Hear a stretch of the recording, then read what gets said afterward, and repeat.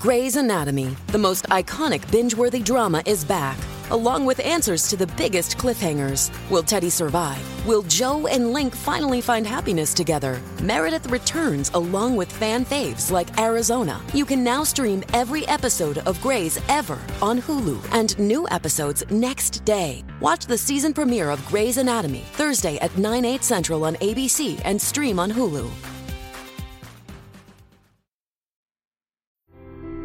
Welcome to Real Paranormal Activity, the network. Entertainment you'll enjoy.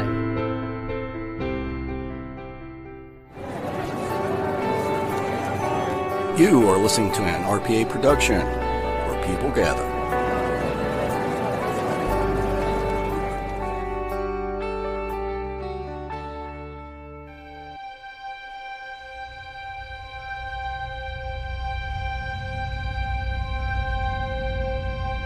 LaFosse Corporation, LLC.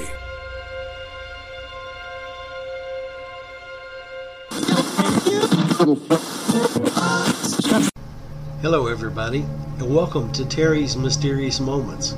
This is Season 6, so sit back and enjoy. Listen to some stories of the weird, of the odd, of the strange and unusual. Some ghost stories, some cryptid stories, some just strange stuff. Again, welcome to Season 6. Enjoy. Hello, my Mysterians.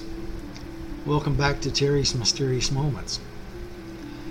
This week I want to tell some stories. I've titled it Some Ghost Stories from Up Home. Now, I'm not from San Antonio. I live here now. I reside here.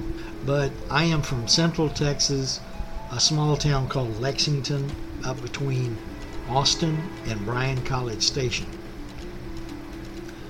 But I was curious about some of the stories that I'd heard about from up in that area.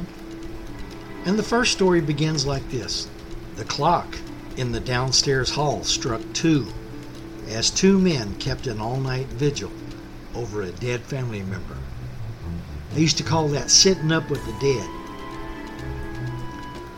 A violent storm raged outside and broke the stillness of the night with loud, intermittent thunder. Suddenly, upstairs in the darkness, a brass music box began to play. Vibrated into action by thunder, the family reasoned. The tale of ghostly music is one of several such stories to surface in the history of the old W.S.G. Wilson home in the Salem community near Cameron, says Maureen House and Paul Neighbors, who are cousins who own the land. The stately white southern colonial mansion could be haunted, says Neighbors, who admits he does believe in ghosts. On several occasions while he has been working alone repairing the old house, he has heard footsteps as if someone were descending the stairs to the first floor. I have never seen one, meaning a ghost, but I have heard them, and when I start hearing them, I leave, Neighbors said. I wouldn't stay in that old house by myself at night for a $500 bill. I just hear things, people walking upstairs, footsteps coming down the stairs. And when the footsteps, hit that top step, that's when I leave. Though vacant for a long time, the mansion is now home for a Tennessee couple, modern-day pioneers who asked not to be identified. Since a couple moved into the house some time back with their dog Bonnie, they too have encountered strange occurrences. Recently, at the stroke of midnight, the couple heard their dog run downstairs, only to look up and see the dog sitting in the bedroom. I heard every step she took down the steps, the woman said, but I raised up and looked and Bonnie was just sitting there. But something heavy did go down those stairs. The mysterious occurrences have not frightened the couple away. They would rather live in the old house, haunted or not, than in a modern brick box, the woman said. The plantation house was built by William Sewell Goodhue Wilson. Made from cypress hauled by wagon from Houston, the mansion was finished in 1856, taking 3 years to construct. In 1859, Wilson brought his young bride, Lizzie Ledbetter Wilson, from Tennessee to make their home in Milam County. The 2-story home includes a weaving room where clothing was made, 4 bedrooms on the 2nd floor, and 2 large parlors downstairs. There also are 2 smaller rooms on the 1st floor. Double doors on both floors provide a means to cool the home. Fireplaces in the house can accommodate 4-foot logs. Large windows in every room of the house still are framed with faded green shutters. Closets in the upstairs bedrooms were added years after the house was completed, neighbors said. Bricks for the chimneys and the front walk were handmade in the plantation's brickyard near the Little River, neighbors said. Spurs and horseshoes were made in the blacksmith shop near the plantation's log barn. Of course, in those days, people had to be self-reliant and you had to make your own stuff, Miss House said.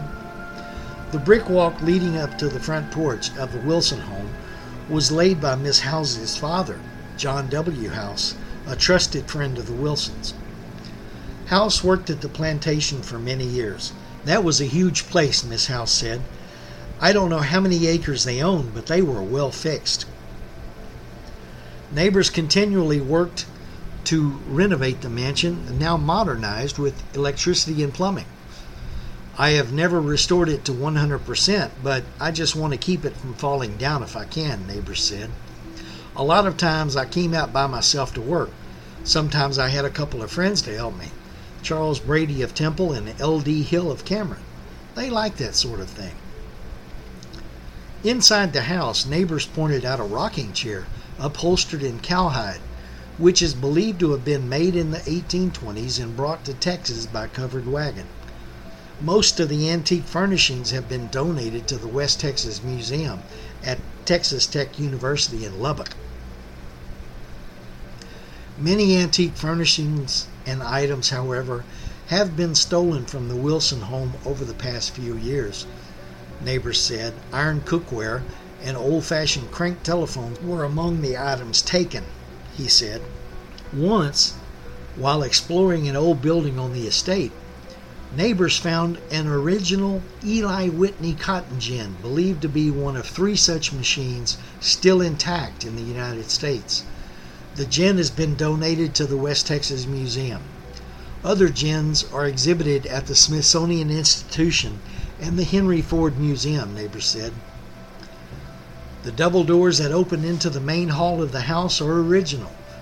One door bears signs of repair made shortly after the house was completed. During a storm, a lightning bolt severed a tree limb that struck the door, breaking several boards, Miss House said. While restoring the mansion, neighbors discovered a board carved with dates and information about construction of the house, which was supervised by A. Evard. A handwritten letter, dated 1856, ordering glass for the windows, was discovered in an old trunk. The glass order came by ox cart, neighbors said. I guess they figured the glass would be broken by the time they got it here. Exploring the dusty contents of old trunks, neighbors found a Bible that belonged to Judge R.B. Baylor, a lawyer, district judge, and active politician who founded Baylor University.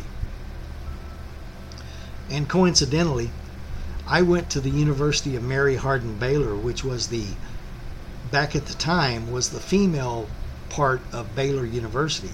So you had Baylor, and then you had Baylor Female College, which became the University of Mary Hardin Baylor. And UMHB has Judge Baylor's body on campus. Yeah. The Bible was left by Baylor, who perhaps was an overnight guest of the Wilsons, neighbors said. Also found on the estate was the diary of a physician who kept a written account of his travels to the Texas frontier during the 1830s. The Wilson plantation was established on land deeded by the Spanish government to W. W. Lewis, Miss House said. They, the Wilsons, also had a big farm up in the Wilson Cyclone area, she said. Wilson died in 1896, and Mrs. Wilson, prior to her death in 1921, divided the land. Some of the land that included the family home was willed to House. Another portion of the vast estate was left to the city of Cameron to serve as Wilson Ledbetter Park. The Wilsons had no children, so the remaining land was given to relatives. She, Mrs. Wilson, worried about what to do with the place. She loved it so much, and she left some of it to us, Miss House said. Situated on Cemetery Hill, about 200 yards from the Little River, is the Wilson Family Cemetery. The last family member was buried in the cemetery in 1901, neighbors said. The first family member to be buried at the remote graveyard was William B. Wilson, who was born December 24, 1782, and died April 6, 1846. That's getting old, neighbors said as he pointed out the huge ornate marker. This cemetery is the oldest I know of in Central Texas. Many of the graves are surrounded by decorative iron fences shrouded in thorn-covered vines and shaded by tall elm and post oak trees. Although several small rounded tombstones are visible in the weed-choked cemetery, most markers are impressively designed, neighbors said. One marker, more than 8 feet tall, is decorated with a strange carving. I haven't figured out that decoration, neighbors said. It looks like they draped a blanket over a post and put some flowers on the side. I have never seen anything like it. No flowers or shrubs bloom in the spring at the cemetery. The rocky terrain is just too dry for flowers to grow, neighbors said. There are many children buried in the cemetery, and their tiny graves are all in a row and face east. The small grave of Maggie E. E. McShane, who died at age 2, is marked with a small white stone decorated with the carving of a lamb. The epitaph reads, "Our daughter has gone ahead to meet us on that blessed shore." The grave was surrounded at one time with a small log fence, which has now decayed away. It doesn't take revenants and ghosts and spirits to haunt a place. Memories, the truth of the place, the history of the place can haunt it too. In a little town called Copeland, Texas, Coupland, Copeland, Texas. It's between Lexington and Elgin, west of Lexington. The old Copeland Inn and Dance Hall, it dates back to 1910, when the building served as, a bordello and a speakeasy. Now, it's rumored to be one of the most haunted places in the state, and the paranormal activity reported at the establishment ranges from appliance turning on and off of their own accord to disembodied footsteps and cold spots, along with the many apparitions seen by her staff and patrons. A woman in old-time attire has been known to appear in an upstairs guest room where she hanged herself many years ago, whilst a young girl with brown hair has been seen playing with the cash register. Strangely, the activity in the dance hall reaches a crescendo whenever a performing band plays the old tune, Cotton Eye Joe. You got boot scooting ghosts. Okay. The 19th century building in Calvert, Texas, was formerly a tea room named for the resident ghost, but now has been refurbished as a furniture store. Staff and diners claim to have heard a woman's laughter echoing through the building during the early afternoon and have seen a woman in an old-fashioned dress wandering around the place. Known as the Laughing Lady, it is believed she perished in a fire that destroyed the original premises in 1899. Another ghost, which is perhaps a poltergeist, is suspected to haunt the old edifice as well. Welcome to Codependence. What's up, guys? I'm Sierra Miller, and I want you to join me and my sister, Maya Allen, every week for the inside scoop into our sisterhood. You will be getting front row access to the good, the bad, the ugly, and the pretty. So come let your guard down with your fellow codependents as we laugh and, of course, cry our way through this crazy world. See you every Wednesday.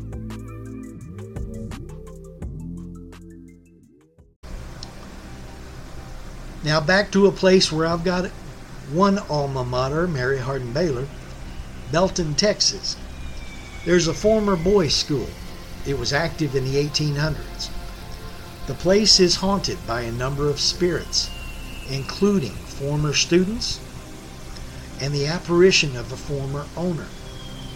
Footsteps have been heard on the stairs, and a strange voice has been known to call out names. Cameron Park in Waco, Texas is a busy place for the paranormal, according to stories.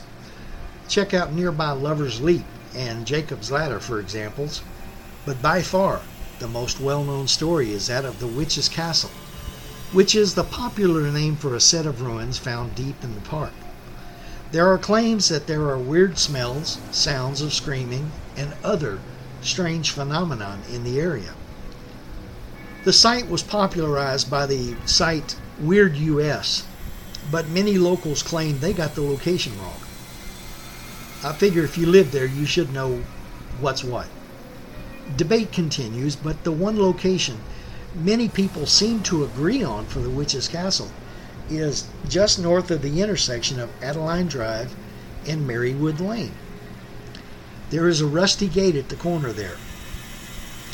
If you go past the gate somewhere up and to the right, not too far, are supposedly the remains of the building. For what it's worth, park officials are familiar with the story, but claim it is just that, a story. There are countless Lover's Leaps. It seems that wherever there's a tall cliff somewhere in the world, someone has spun a story about two star-crossed lovers who decided to end their lives there if they couldn't be together in life, because society wouldn't let them be together in peace. Well, here's another one, this time on the north end of Cameron Park. The story here is that two Native Americans from warring tribes had fallen in love, and they chose this spot to commit suicide together. There are claims that the couple can still occasionally be seen around the area, and that their whispers can be heard if you listen real close. I've told the story about the Warda Witch before, but it fits here. Warda is a small blink and you'll miss it kind of place along US Highway 77 between Giddings and LaGrange. You know, rumors spreading around in that Texas town about that shack outside LaGrange. Yeah, that LaGrange. The Warda Witch has been reported, by my own brother no less, to have been seen walking in the bar ditch pushing a wheelbarrow. He saw her in passing, but upon turning his car around, she was nowhere in sight. Stories abound in the local lore of sightings of the specter, but alas, they are only stories. Up north of Thorndale is the small community of San Gabriel. There is a legend, for I don't know what else to call it, about some nuns who had apparently set up a mission in the area. During some sort of uprising amongst the local indigenous peoples, the nuns were attacked. Use your own imagination here, and they were murdered. The spooky legend claims that their screams of terror and pain can still be heard when conditions are right. Out Bushdale Road from Rockdale proper lies a cemetery wherein lies the mortal remains of a Civil War era Union colonel, one Herman Henniger. Now, you would think, okay, a Confederate colonel, sure, why not? We're in the South. But this man was a Union colonel. He had started off as a Confederate, but became convicted in his spirit and joined the Union Army midstream. Anyway, there used to be a statue of the colonel there at the cemetery, and a connected legend known throughout the area. The legend states that if you visited the cemetery at night, the colonel, as he was known, would follow you with his eyes. There was even one account which said that the statue raised its sword, perhaps due to some perceived slight or expression of disrespect. At the time, this was a very popular Fright Quest spot, but in late 1973, the ultimate disrespectful act occurred. A group of teens, supposedly numbering 6, were arrested for toppling and breaking up the statue. Even though they were arrested, they were never prosecuted. Very sad. So, up home for me is Central Texas, east of Austin. And it has some ghost stories, lots of legends, and many spooky places. The house I grew up in outside of Lexington had quite a few events going on in it. I lived there from 1962 to 1986, or 1985. And the only time I spent away from that place was when I was at college from 1983 to 1985. But it had some weird stuff going on in it. I just love that part of the country.